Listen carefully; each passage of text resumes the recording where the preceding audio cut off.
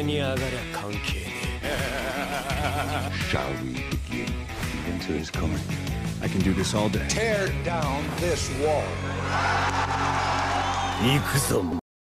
Ikuzo means let's go, and in this episode we'll go back to the time when giant reptiles roamed the earth, ruled the skies, and terrorized the oceans to the dinosaurs' reign.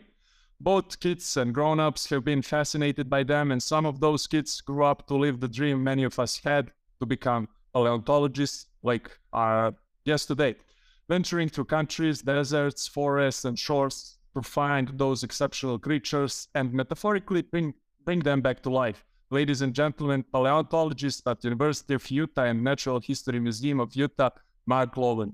Mark, are you ready to go genuine, unscripted, and uncensored with us today?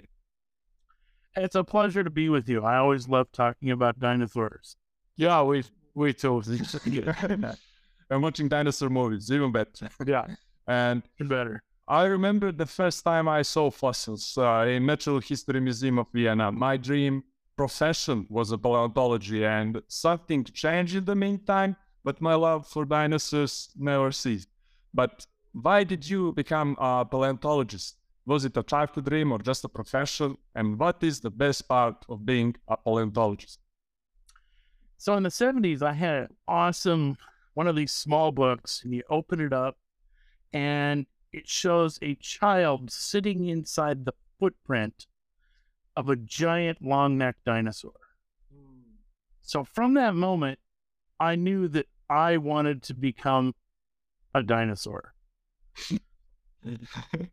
My backup plan was to be a fire truck, but neither of those worked out. I was going to actually become a dinosaur. I'm still working on that. Yeah. Or a fire truck.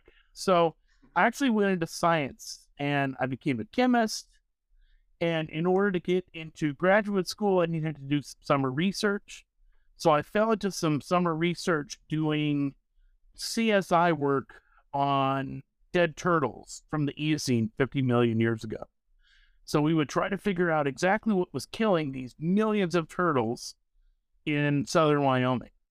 And through that, I decided to change my focus of study and become a geologist. So I started studying ancient lakes and started looking at ecosystems. And that led me to the University of Utah when I actually started looking at the biology of dinosaurs.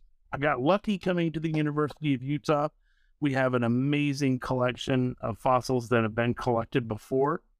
And using those, I was able to actually really start a new field within my studies, looking at these amazing and wonderful beasts. Yeah, you mentioned there fossils and how you have a great collection of fossils. And Peter mentioned he saw them, and I had the chance to see some in New York when I was. What fascinates me about fossils is, these are old 60 plus million years, some of them. I mean, the civilization is old like 12,000, 13,000 years. How is it to work with these, things that carry 60 plus million years of history with them? Are you kind of humbled? Because I honestly feel humbled when I know, damn it, this place is so old. This is crazy. What is the feeling around that? Or did it become just a job for you? No, it's definitely humbling. And to be honest, some people ask me, why are you a paleontologist? Selfishly, it's in order to time travel. Yeah. First, for me, it was looking at rocks. We would drive by the rocks that are cut on the side of the road as a road goes through a hill. And I'd look at those rocks and I'd wonder what it was like when those rocks were laid down. And through working into sedimentology, you actually can look at a road cut and think about what it looked like at X time in the past. And then the obvious question after that is, if you can imagine that this looks like the swamps of Louisiana around the Mississippi River Delta, then the question is, what's living here? What were they like? How do they interact with their peers? And for me, it's just wonderful to see about recognize how the bone goes together into a skull, go from a skull to putting the soft tissue on the skull and figuring out what the animal would look like. And eventually, you can end up with a fleshed out animal. Sometimes we're more right than others, but eventually, then the question is, how did this animal interact with the other animals it lived with in its ecosystem? Yeah. I don't know. Yeah, I was listening. Short question. Yeah, but that's what I wanted to know. I know how we can guess how old is the fossil, how we get the other answer, their habitat, relationships, were they inherent or individuals. How do we get this answers? Are there speculations, or sometimes, or we logically connect them with animals of we see today? So we have two methods that we use. We have one method that's called the extant phylogenetic bracket method. And in that, we take living relatives of dead animals and make inferences about what they're like. So literally for me, during my PhD, I studied how specifically the dinosaur Allosaurus grows up. And Allosaurus is this dinosaur behind me on the wall. Yeah, we know what it looks like. Yeah, it's this is a middle-aged animal, probably about 17, 18 years old. Wow. I was looking at how they grew up from 2 years old to maybe 28 years old. Yep. And looking at that, I was looking at changes in the bones. And then I started to realize that scars on the bones actually represent muscles.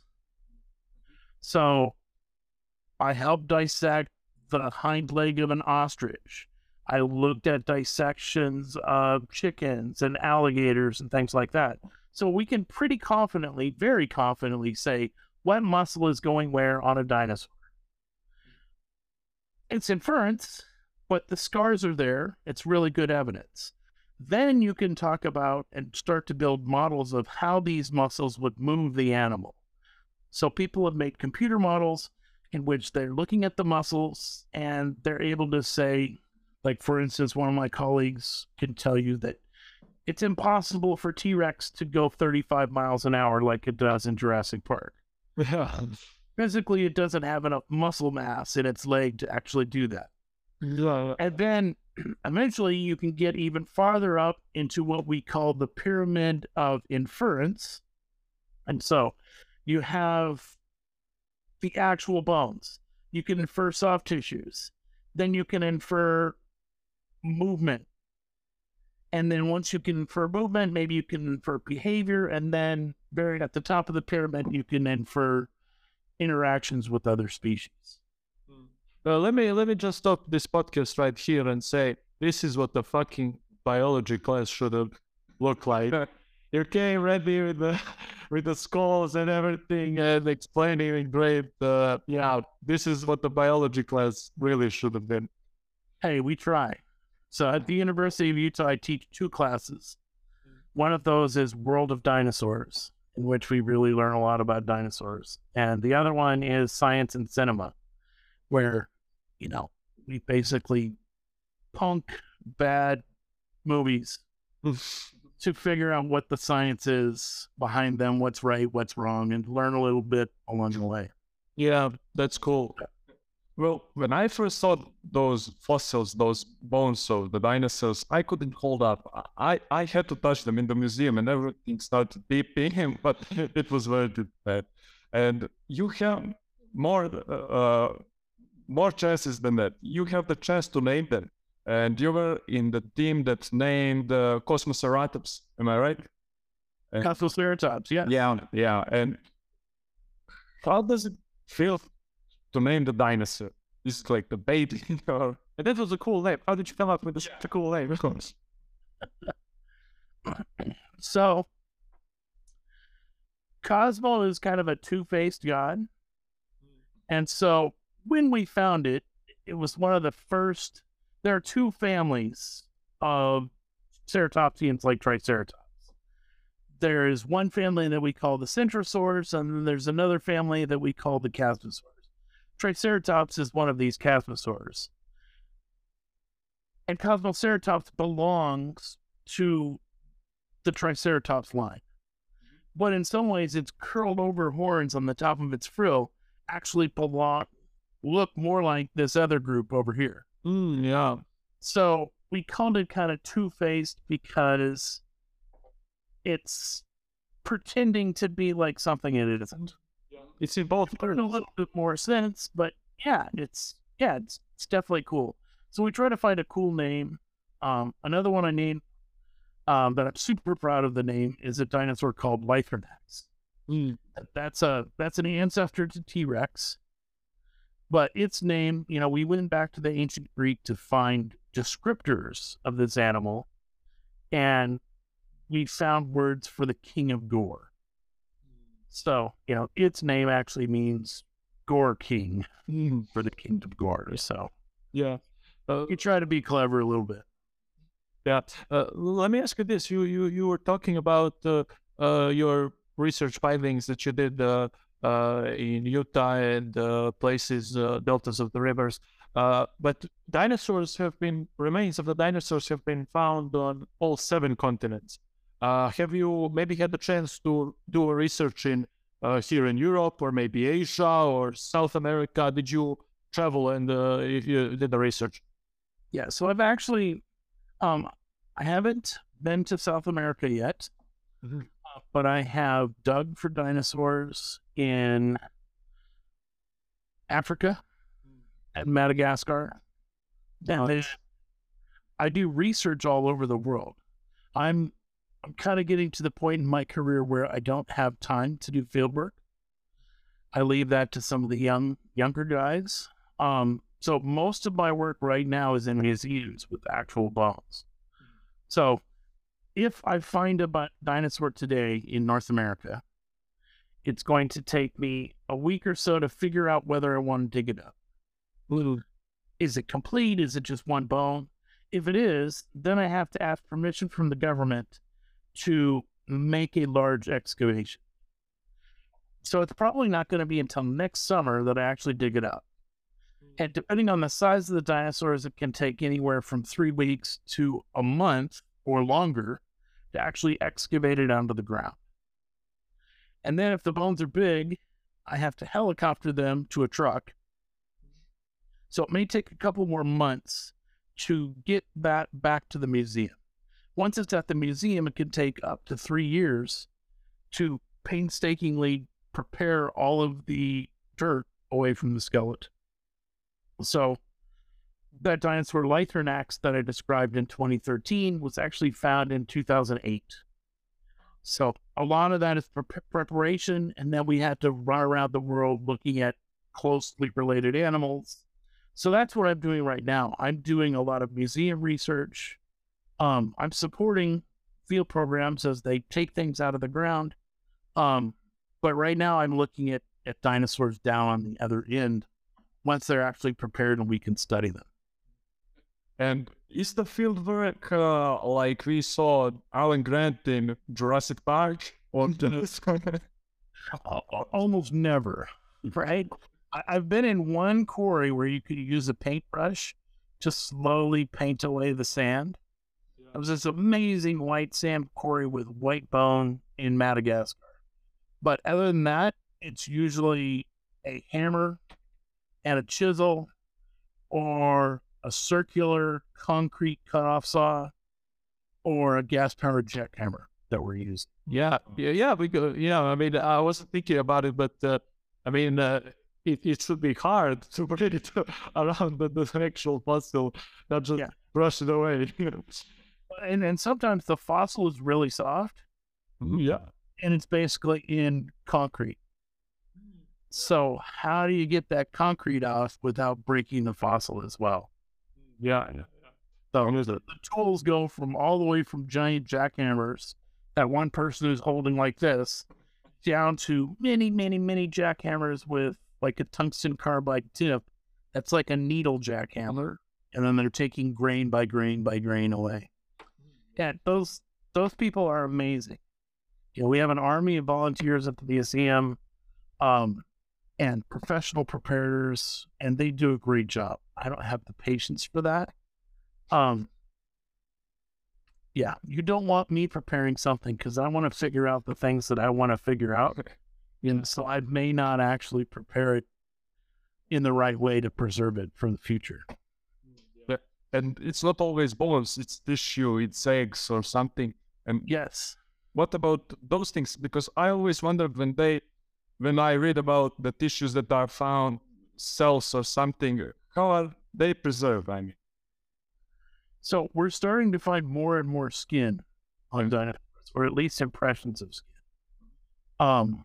Recently I was working on an Allosaurus, and as they were working on it, they started to see a pattern on some of the matrix around the skull.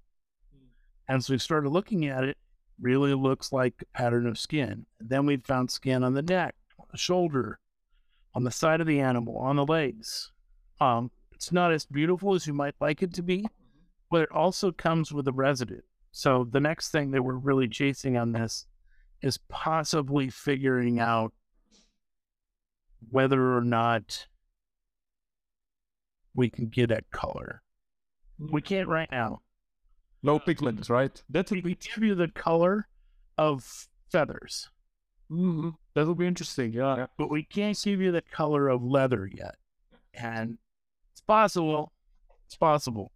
Just like our skin, it's got melanin in it. Yeah. They have the same thing. And yeah. So how often does such findings change the way how we imagine some dinosaurs? Because, for example, velociraptors we had in Jurassic Park and the real one are totally different things. Yeah, a lot of differences between those animals. Yeah. Yeah, I mean, as we learn more, some of the most iconic dinosaurs were the dinosaurs in Disney's Fantasia. Yeah. Right? I mean, that's the first time people saw dinosaurs moving around and reconstructed and fleshed out. That, I mean, not absolutely, but by and large, most of the people in America, General audience, dinosaurs through that movie. And it was horribly wrong, but beautiful. Yeah, and an amazing thing, bringing these things to life. Jurassic Park was an amazing thing, bringing these things to life. In some ways, the last installment of Jurassic Park did some really nice things and corrected a lot of things. But still, there's always problems. Yeah, but I mean, at the end of the day, you're not making a movie for paleontologists, but you're making a movie for us. Yeah. So one of the things as Jurassic Park has gone on, remember, I know we're not supposed to talk about movies till later, but when Jurassic Park came out in 1993, nobody knew that dinosaurs had feathers. Yeah, I read that. No evidence at all. Right? Archaeopteryx has feathers, but dinosaurs don't. Yeah. So then 2 years later, we get the first hint of feathers. By the time we get into the middle of the series, we actually know that Velociraptor actually had feathers. Yeah. Because we have two animals trapped together in a fight. They're called the dueling dinosaurs. And it's Velociraptor fighting with Protoceratops. Velociraptor has its arms in the guts of Protoceratops. And then Protoceratops is grabbing his other arm. He's got his claws in its belly. But they died there together fighting as the sand dune collapsed in on them. Wow. But this bone right here on the edge of the arm of Velociraptor has little bumps going down the ulna. And those are only for the attachment of flight feathers. So we actually know Velociraptor itself had long feathers on its arms. Could not fly, but it has feathers. Isn't that what you just described amazing? I mean, for history to move its way, if that didn't fall, if they didn't fight at that moment perfect, you would never discover it, basically. That's crazy. And we discovered it. Yeah. Right? Like, how many times did that happen, back then? Yeah. 0.001%. And how many times do we find everything that happens? Way even less, right? It's a novel. Yeah, it's pretty cool. I feel So. I mean, the other thing about Velociraptor is, this is the skull of Velociraptor. Mm-hmm. If you had some work boots and a stick, you're probably not too afraid of this animal. Yeah, It's not the size that it is in Jurassic Park. it's not the Terminators. Yeah, they're basic. Oh. So, I mean, this is its claw. I think it's big. You wouldn't want to get in close with that animal. But the same year that Jurassic Park came out, they found Utahraptor here in Utah. Wow. And this is the size of the velociraptors in Jurassic Park. So at some time, much earlier than Velociraptor, there actually was a raptor out there that was the size of those animals. Mm. Now, at the same time, it doesn't bother me that the raptors don't have feathers because it's an iconic character of a movie. Yeah, it's basically... I don't want them to make Velociraptor into this tiny thing that doesn't look anything like Velociraptor in the movie. Yeah, the Character, let's leave it alone. We got our feathers with Pyroraptor in the last movie, so it's all good. Yeah, basically iconic villains of the cinema are Velociraptor. I mean, I was scared of them when I was little on the Jurassic Park. It was legendary. Legendary. Yeah, and I have to ask, what are the chances to find fossils in our backyards? Did it happen? So it depends on where you live. Yeah. For example, in Utah. So in Utah, where I live is at the bottom of a giant lake that was here, 12,000 years ago. So no, I'm going to have to dig really, really deep to get down to the dinosaurs. But if I lived 100 miles away in rural Utah, yeah, it's definitely a possibility. It just depends on the rocks that you're built upon. Usually what people find in their backyards is something from the ice ages, a mammoth, or, we have people who find, bison-like animals and muskox in their backyards here in our city. Well, cool as well. Yeah, I like one. And are those people allowed to keep them for personal collection? Or so in the U.S., the person who owns the surface rights to the land owns the rights to the dinosaur. Oh. So if it's on your private land, you own it. But generally, people who own private land will subcontract with dinosaur diggers to take it out, or they'll donate it to a museum and let a professional crew. Yeah. In a lot of ways, it's really easy to destroy a dinosaur in the ground. It actually takes a lot of skill. You could teach anybody to do it, but I have seen dinosaurs collected quickly in which you lose all kinds of information and lots of pieces of the bone by just trying to grab it out of the ground. So yeah. Slower you go, the better it is. Especially in the past, am I right? While the bone wars were the thing. I mean, one destroyed the fossils for another and things like that. Well, and here's a rib. Okay. We know what a rib looks like. Yeah. But yeah, it was really, really bad. The fact that there were a lot of dynamite. Yeah. Well, I mean, dynamite can be fun. But using dynamite to destroy the quarry so the next person can't look at it, that's, totally irresponsible and, a crime to science. And now let's speak about theories a little bit. At the time, the biggest rival to Darwin was paleontology because of the lack of fossil records. And in the meantime, it proved to be his biggest ally. For one of the most disputed theories, the theory of evolution by natural selection. And what is your opinion about it? Who do you think had a more impact on each other? Paleontology on Darwin or Darwin on paleontology? So even as a young kid in his 20s, Darwin was collecting fossils in South America and sending them back to the British Museum under the tutelage of the guy who eventually named dinosaurs, Sir Richard Owen. Really? I didn't know that.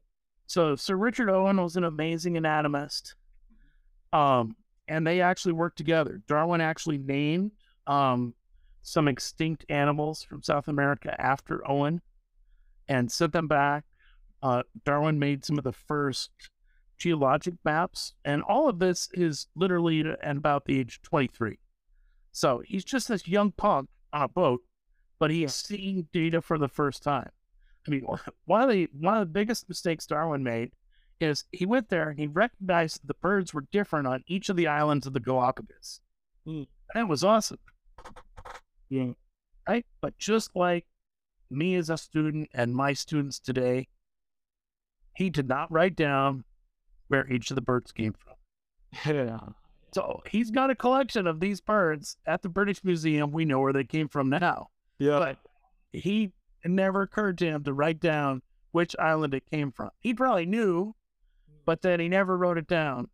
So, Darwin made all kinds of mistakes. But him looking at fossils and how fossils changed over time really made it clear to him that animals come and go. They go extinct, new animals arise, and it's, this fluorescence of life where animals come from a common ancestor and move out.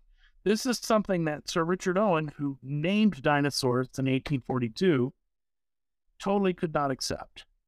And the two ended up being quite bitter enemies. So, like, the best paleontologist and scientist of the time, an amazing anatomist, just could not accept this idea of species changing over time, and instead believed that they were specially created and somehow transported on Noah's Ark. But yes, definitely. And one of the things that Darwin says in his original book, Origin of Species, which unfortunately never identifies what a species is, but that's another problem. But in the Origin of Species, he says, the best criticism for my arguments is the lack of transitional fossils. Yeah. The very next year, they found a feather in dinosaur rocks. Nice. Okay, but then it's... And in 1861, they found the first specimen of Archaeopteryx. So he actually predicted that you should find transitional fossils between groups. Archaeopteryx was a good transitional fossil between reptiles and birds. I mean, it was a bird. It had flight feathers, it had wings, it could fly, but it had a long tail, it had teeth, it had separate bones at its feet, had claws on its wings. So to them, that was a really good transitional fossil or missing link between birds and reptiles. Then it took us all the way really till 1969 to actually figure out that birds actually came from dinosaurs.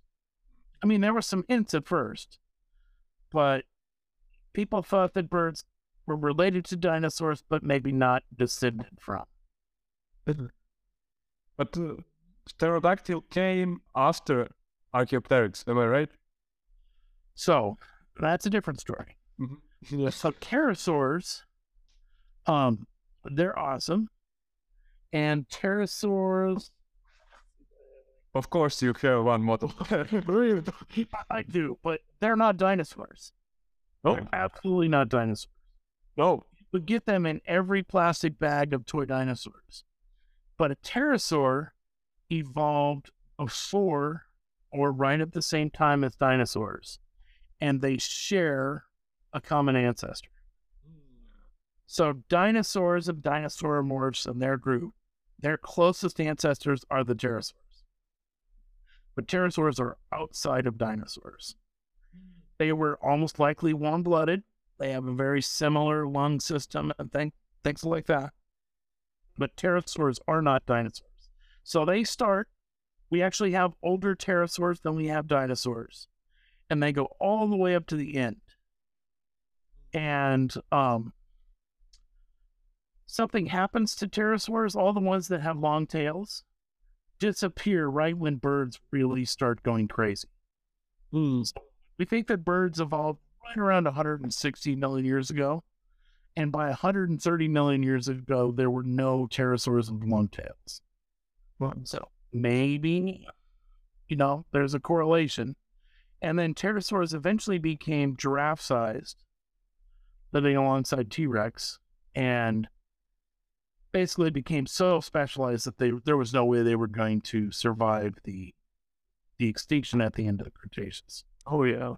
That's interesting, yeah. And if pterosaurs and dinosaurs are different species, what about marine dinosaurs, mosasaurs? Are they dinosaurs?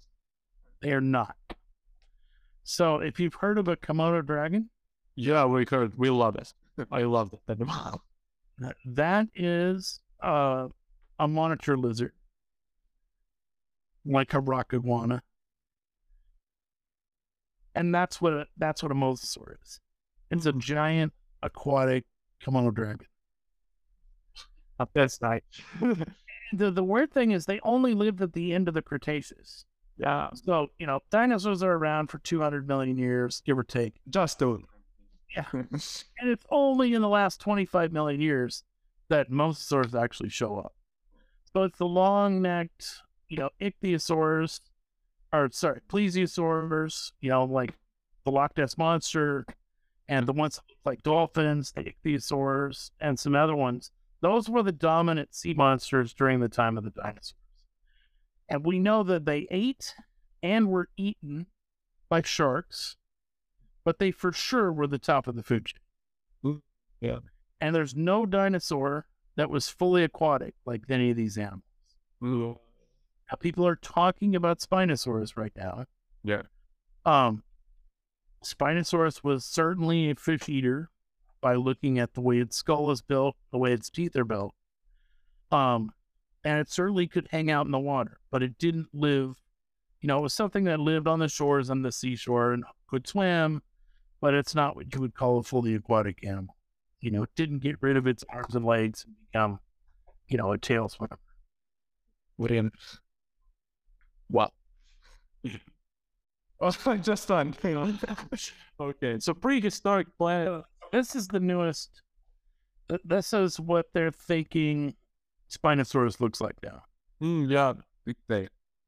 We used to think about it as different. I'm not 100% sure that its legs are really that short, but it does have a big, long, flat tail like this. I mean, the sail, each one of these is 2 meters long. Just each bone in the backbone is 2 meters long. It's a huge dinosaur. Yeah. But it's got this hugely narrow beak. Something like alligators. Yeah, no serrations. It looked like an alligator that eats fish today. Mm-hmm. So almost certainly it ate fish in the ocean, but shallow. But now that you're mentioning, the mosasaur and the Rangisaur, they were a huge part of the docu-series Prehistoric Planet on Apple Plus. I don't know if you watched it. I haven't seen it yet. Yeah, they were a huge part of it, and it was very well done. I mean, in terms of visuals, it was amazing. But now that you talked about it, we see at the end of the first episode, I'm gonna little spoil for you. The Rangisaur, like, it's pregnant and it gives birth, but it's like it's not from the egg. Did all dinosaurs lay egg, or was it my misconception? Yeah, so this is the problem. So again, so what animal are we talking about? Tyrannosaur, one with the long neck, undersea. Yeah, undersea. I don't know if I'm. Yeah, so it's either an elasmosaur or a plesiosaur. Yeah, I can't pronounce it correctly. Don't judge me. So I mean, there's some obscure ones out there, right? And so when you make a film, people get to, some of the advisors want to pick one of their guys. I know. Right? So the last guy who did Jurassic Park, Steve Brusatte, he got some of his favorites into the movie here and there, which was pretty cool. Yeah. But again, so these animals are not dinosaurs. Right? No marine reptile is a dinosaur. And amongst the marine reptiles, there are three major groups. There's one group that includes the long-necked plesiosaurs. Yeah. And then they also have the short-necked pliosaurs. And then there's the mosasaurs, which are famous from Jurassic World. Yeah. Then there is the ichthyosaurs that look like dolphins. Across those animals, there's actually a variety of different birth strategies. So just like in snakes, some snakes give live birth. Yeah. But they still have eggs. The baby snake comes out of the egg inside the mother's body. And so this is definitely a possibility for some of the marine reptiles. And a study actually just came out in which, the difference between a bird egg and a turtle egg. You know the difference? Yeah. A turtle egg is leathery. And and a bird egg is hard and calcinated. Yeah. So many of these marine reptiles, and I would say all, have soft eggs like turtles. And so we actually have one egg from, I believe it's a plesiosaur, but it could be a mosasaur. So you have the soft egg that the animal came out of. So, it's a combination of, are you laying eggs like a turtle? Or are you hatching the eggs inside your body and letting the animals come out? Now, some of these animals could get up on land. Like a mosasaur and a plesiosaur probably could get up on land. So there's talk, did they have a reproductive strategy where they laid eggs like turtles? But things on the beach. Yeah. Yeah. On an island somewhere, no dinosaur can get to it. I guess all you have to worry about is pterosaurs and birds. But we do know that the ones that look like dolphins and sharks, the ichthyosaurs, they are giving live birth and the pups are coming out. And there's a famous one at one of the museums where the pup is stuck hanging outside of the mother, and the mother and the pup died and fell. Keep in mind, all these groups of animals have to breathe every, 20 minutes at least.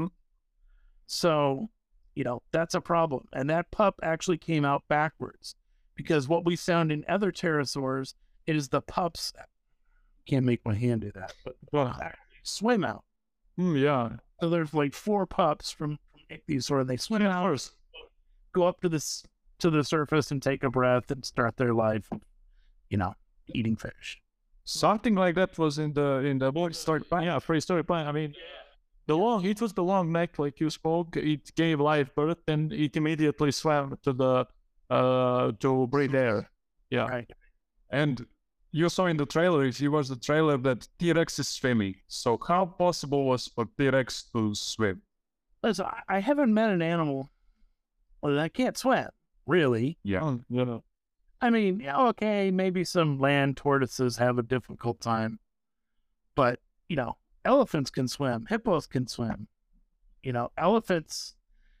Hippos literally swam across the Mozambique Channel, which is 400 miles. Yeah, amazing. Relatively recently, and got to Madagascar from Africa. Or they rafted on some floating vegetation or whatever, but they made it. Hippos can swim real well. Elephants can swim real well. I'm sure dinosaurs could swim real well too. We know that meat-eating dinosaurs actually did swim. We have a track site in Utah filled with hundreds and hundreds of tracks, but you'll get the toes scraping. He's floating, but you'll get the toes helping him. Just like you've been in a pool as a kid. You're almost tall enough to breathe, but not quite. Yeah. You're doing that kind of thing. Dinosaurs were doing that too. So, sure. I mean, definitely T-Rex is a giant ball of air sacs. It's actually less dense than you would think, and it would float. And we actually find dead dinosaurs floating out to sea and going a long ways, like 200-300 miles away from the coast. We'll find dinosaurs. How now that you mention it, how different is the process from getting maybe fossils from the, if you can find them for the marine dinosaurs or like water?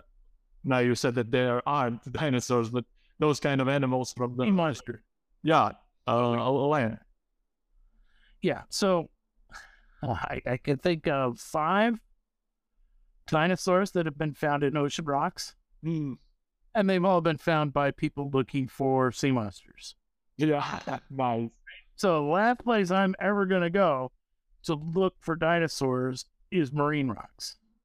Doesn't mean they're not there. You know, but my chances are better if I'm looking in land rocks, river rocks, lake rocks. Yeah. If I want to find a dinosaur, I want to find it in lake rocks. Because that's where, you know, all those amazing feathered dinosaurs and mammals with fur and places that were getting color from feathers, those are from a series of lakes between Korea and China, and fine sediment is falling down to the bottom of those lakes and preserving them, and we can actually figure out what they look like. So rapid burial in really, really fine-grained sediments is the best way to preserve fossils. Yeah. And this is one friend's question that connects to that, because he said we need a specific environment to preserve the fossil and conditions. And are there some species that existed but we will never find? Absolutely. Yes. I mean, this is one of the problems with Jurassic Park. You know, paleontologists and not me, somebody has gone out there and calculated that we have found 0.001% of the dinosaurs that exist. I would say it's much lower than that. You got 240 million years. Let's see. Now, 180 million years of dinosaur time. And we have huge gaps in which we haven't found anything. At any given time, there's probably 20 different dinosaurs living in any given location. You know, the hilarious thing is in Jurassic Park, you know, they go and they get the hamburger and they get the mosquito, and those mosquitoes only bit dinosaurs that you've heard of. Yeah, but could they bit them all because they have the hard skin and everything? Yeah, but I mean, they bit Ankylosaurus. Nothing has harder skin than that. You know, they bit Brachiosaurus. So, I mean, I get it. You know, you wouldn't want to, you know, they brought in weird new dinosaurs and called it genetic engineering. But yeah, the chances of you getting T-Rex, Stegosaurus, Dilophosaurus, you know, all from your mine in Costa Rica, no. Yeah, but you know, that explanation worked perfectly for me as a kid. Yeah, to be honest. Me too. Yeah. So I mean, I was always fascinated by, you know, you could stop the frame in the VCR and you could see all the different dinosaurs that they had in Jurassic Park 1, but they don't show you. Yeah. You know, so like Allosaurus, one of my favorite dinosaurs, is in there, but we never saw it. Stegosaurus was in there, we never saw it. So they had to wait to the sequels. Yeah. And we as a kid, we heard about the meteorite strike and extinction. So in my imagination, it was just a big rock, just like moon. It one day it hit and everything went, yeah, that was, but it's not like that. What's the reality? Well, it is. Well, I mean, was it multiple shots? No, it was one shot. But, you know, I live in America, so, you know, Americans have an Americocentric view of the world, right? Yeah. If you're a dinosaur living in America, it was a really nice day, and then everything fades to white. Yeah. A real bright light, you burn it up and don't even know it. Yeah.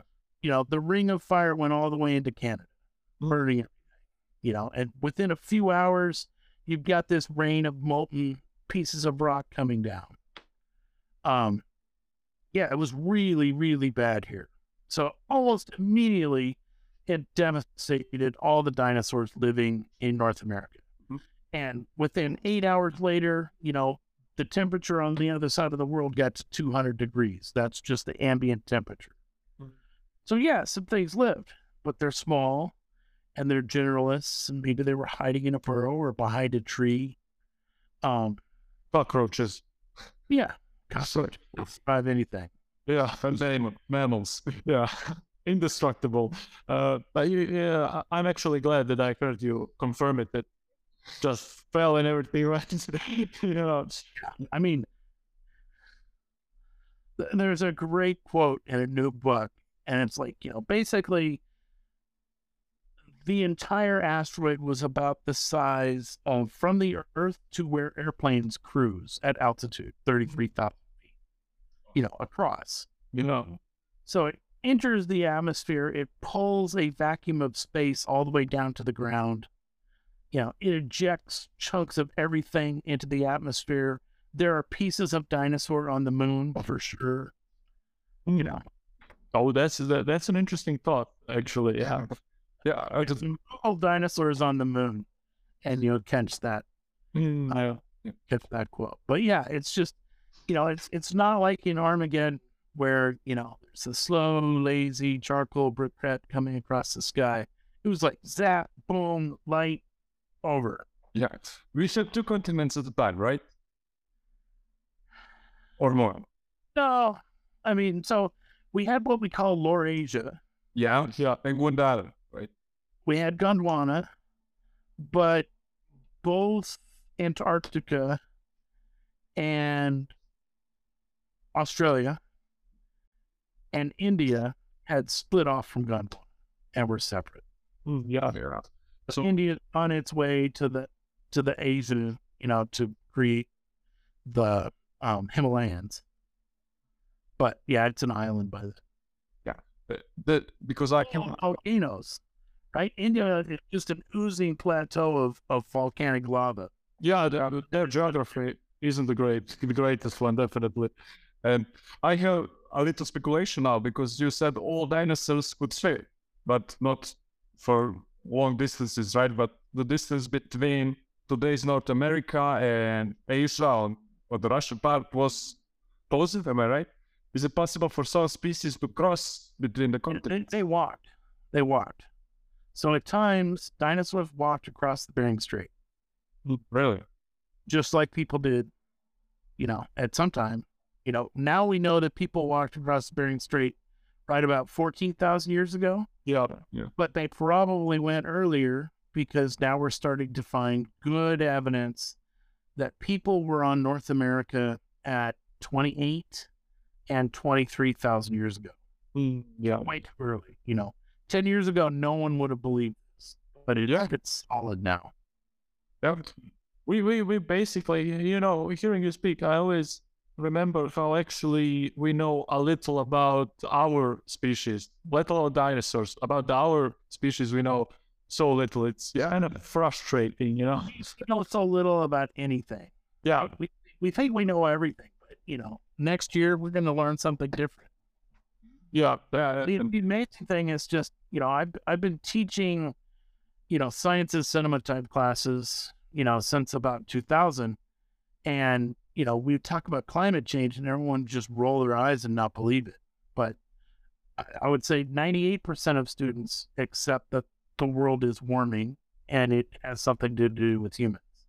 And I think we're actually getting to a place where we couldn't have even predicted where things were going 20 years later in 2000. Like, now things that are happening this year because of climate change are so far beyond even the craziest screaming radical scientists out there talking about climate change. It's pretty amazing. So this is something we're going to get to watch. We're going to get to watch the destruction of our world in slow motion compared to the dinosaurs instantaneously losing theirs. Or if we drop a couple of nukes, it's going to be a bit faster. Yeah. Well, it might give us some cooling. Yeah. But like, Throwing enough stuff into the atmosphere, now we have a blanket. Yeah. But it also can go back to, it can actually be hothouse. Yeah, we'll see. Unclear how global nuclear war will affect us. So nuclear winter, hothouse nuclear blanket, it's actually tough. Yeah, everybody wins. Everybody wins. You're a cockroach. We'll do a cockroach, yeah. They're gonna outlive us and aliens, and well, like Dr. Malcolm says in Jurassic Park, life finds a way. They are gonna. They find some way. Yeah, and I mean, But at some point, 8 billion years from now, the Earth will be inside the sun's orbit. yeah. So we have 8 billion years to figure out how life is going to get off this planet. And then we can ask, is that a good idea? I mean, Yeah, I don't know. I know. Although I don't think anyone knows. Yeah, but that's not the kind of questions that people generally think about this. But speaking about climate changes, I mean, climate change would happen even if people weren't here, but just a few billion years later, am I right? Because we had ice ages and then Climate's changed. Climate's definitely changed. We've gone back and forth for the last 200,000 years. What the get the support. we should be getting colder, Yeah, yeah. but instead we're going the other way. Yeah, that's fun. Yeah, that's not good. And well, speaking about pop culture and Beachfront property, maybe just rent. yeah, oh yeah, that's in a real Don't make long-term investments at beachfront property. no, and not in Ukraine. No. Speaking about pop culture, and Jurassic Park world, it's all about genetics, recreating dinosaurs, re-extincting them. And we have this news that I think some Russian scientists are working to revive the mammoths. Of course, they're Russians. Of course, yeah. So the mammoths came from Russia. Really? Oh yeah. All the way to Egypt. Oh, so there's basically vast surfaces of permafrost in, like north of Kamchatka in Siberia. And now that it's illegal to buy and sell ivory from elephants, Yeah. the new ivory is mammoth ivory. That's legal to sell. Mammoth? And there's a huge market for ivory. Yeah. So people are taking these giant tusks and, the Chinese are carving them into carved tusks and, they sell for tens of millions of dollars. Didn't know that. But at the same time, just this year, so obviously they find recently unfrozen mammals with flesh. Mm-hmm. They found a wolf with all of its fur rotting. It's like a recent wolf, and it's 14,000 years old.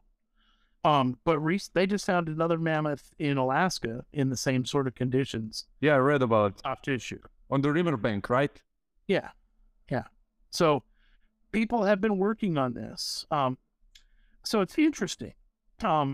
Believe it or not, right now, we can only clone mammals. We can't clone reptiles, insects, birds. We can only clone mammals. So it just has to do with how you get the information into an embryo and then that embryo into an egg, which we don't have to do with mammals. So we take the embryo from a mammal created in a lab. Basically they take the center of a cell out and they put the DNA from another cell and then it starts growing up into an embryo. Then they implant it. So to do it with a mammoth, you have to take the closest elephant species to a mammoth and implant that and then hope that mother elephant can take that to term and hope the gestation period is close enough that you can then produce a baby mammoth. Turns out the closest living relative to a mammoth is the Asian elephant. Yeah. So that's the plan. And so that's what people are working on. But they haven't got there. I expect they will get there in our lifetime. But they will have a clone of one mammoth. They will not bring back an entire species. Right? It'll be a hairy African elephant. Yeah. But, well, you know, Really cool. I can't wait to see. yeah, me too. If you know, they put it in zoo, I will definitely visit. But you know, obviously we mentioned Jurassic Park multiple times. It's one of my favorite movies personally ever. But what are your? Is it that maybe your also favorite movie of the dinosaurs, or do you have some, you know, other that are you a fan of particularly? So for me, two shows are really foundational. I mean, obviously Jurassic Park. Well, it's an amazing movie. It's the first time we really saw dinosaurs come to life. And it's a decent jump scare horror movie. Walking with Dinosaurs was really important too, because it also was the first time you treated dinosaurs like they were in one of these Richard Attenborough nature shows. So that was really good, and both of those had a lot of effect on many up and coming paleontologists and scientists. But you know, I like all dinosaur movies, even the horrible ones.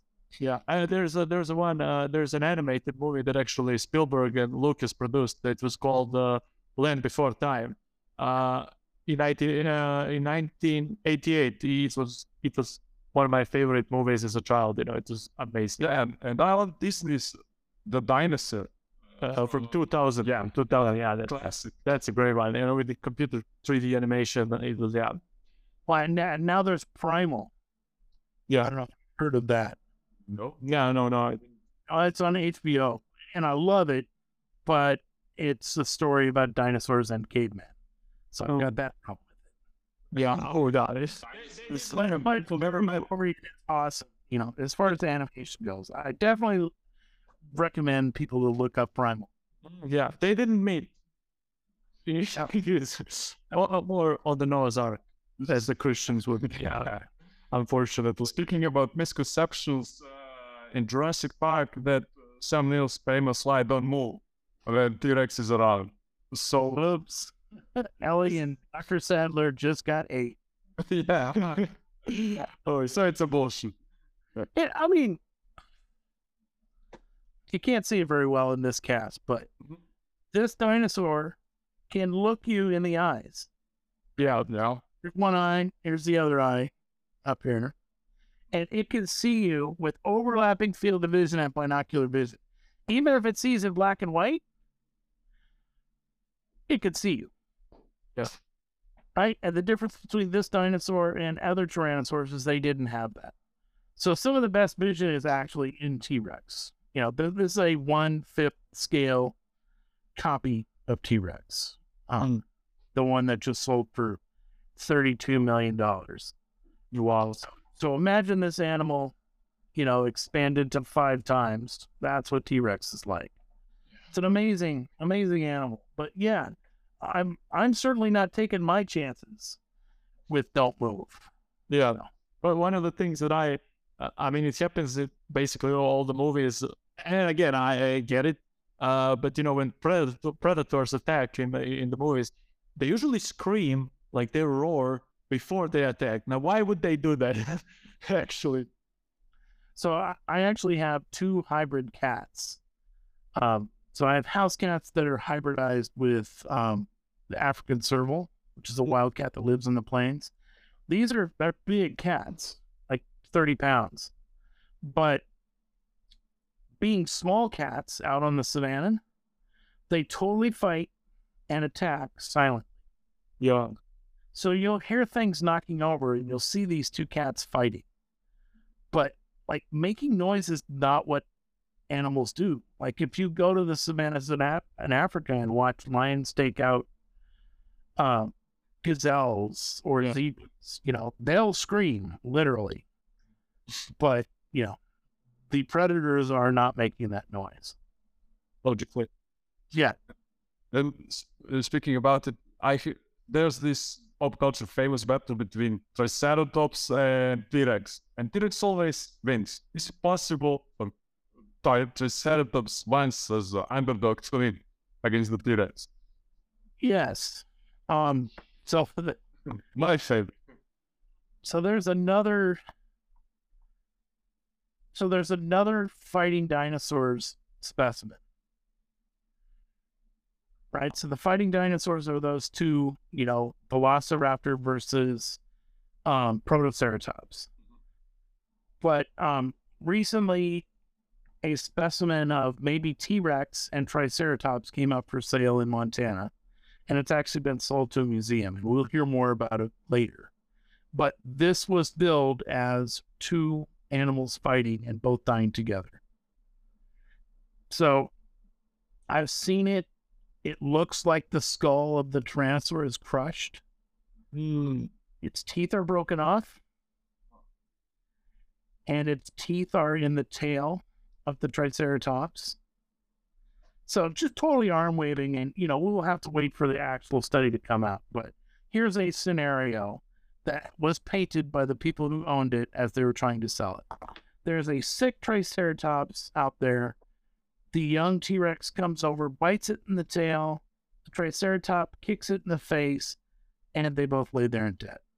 Right? They're both dead together, and then we're slowly covered by sediments later. But we'll have to wait for that one. So some museum somewhere out there has that and will actually tell us what happened. But yeah, I mean, listen, it's David and Goliath. Yeah. David wins, almost all the time, but a lot of times Goliath wins too. Yeah. A shot to the temple is help. And it just doesn't make for a good story when Goliath wins. yeah. Well, T-Rex is considered to be the king of dinosaurs in pop culture. Lion is the king of the jungle. Could pack of lions bring the T-Rex down? No. I mean, they wouldn't even try. Now, of course, if T-Rex is laying on the ground and it's sick, sure. Yeah. But what's interesting is a pack of lions will kill a zebra in the night, and then the next morning a pack of hyenas will chase the lions off. Yeah. So there's king, and there's a lion is the king of the jungle. T-Rex could beat any other dinosaur in its world. And if it time traveled, I don't think there's any dinosaur that could beat it. Not even Giganotosaurus. Yeah. So we always learned at Giganotosaurus. In the movie, they're calling it Giganotosaurus, which I don't know. But anyway, T-Rex has huge, crushing jaws. It's got no arms because it uses its head to bite things apart and crush things. We actually have poop that we think is from T-Rex. Wow. It's like, let's see, it is 2 or 3 feet long, about that big around, like a big loaf of bread, chock full of chunks of bone. T-Rex doesn't chew its food. Just devour. It chops it into pieces that it can swallow, and then its digestive juices break that down. Wow. So in the end, there's this slurry of sand that it's pooping out, and that sand are chunks of the things that... Ian Malcolm comes in and says that is one big pile of shit. Right. That's it. Well, this was... Ian Malcolm is the hero of the entire series. Yeah. Basically. Yeah. Only reasonable guy in the whole thing. Even in the last installment of Jurassic Park. Oh, yeah. Yeah. My favorite is Dr. Alan Grant is digging for dinosaurs in Utah in a cave in the Permian where there are no dinosaurs. Yeah. Really? Oh, this was maybe the most interesting 1.5 hour we had of this podcast, to be honest. Everyone. My pleasure. Yeah, and for the end, we have this little tradition where we read quote on our language, and we translate it to the English. We are from the Montenegro. It's a little country in the Mediterranean. I don't know if you heard of it. And we said our bishop and ruler of the Montenegro 200 years ago, Petar II Petrović Njegoš. And his quote on our language would be like, pokoljenje za pjesmu stvoreno, vileći se grabito vjekove, da vam vijence dostojne sapati. And on English, something similar would be a generation created for the song, the fairies will grab for the ages to make your writs worthy of tripping. So, we don't know about history. Everyone will fight for its place in history, and we just have to learn it. Yeah. Couldn't agree more. That was it for today. Do you have maybe some message for our listeners, your students, future paleontologists, to share today? When I started digging up dinosaurs, I saw all the dinosaurs that people have dug up. And I was morose and sad because I felt like all the good stuff had already been found. I guarantee you that is not the case. There are many, many dinosaurs in the ground that still have yet to be discovered, and we have not even scratched the surface yet. So there is hope. There are more dinosaurs. There's much more to learn, and it's a lot of fun going down that road. I hope you enjoyed this interview. Thank you for the opportunity. Doors are open for you to come back for another episode next season. My pleasure. Be happy to. Yeah. Thank you, Mark. Thank you, Mark. Bye, everyone. We stay genuine, uncensored and unscripted, and we always will, as we have to order our usual. Share us and subscribe us, and stay tuned until the next Wednesday. Iguzo!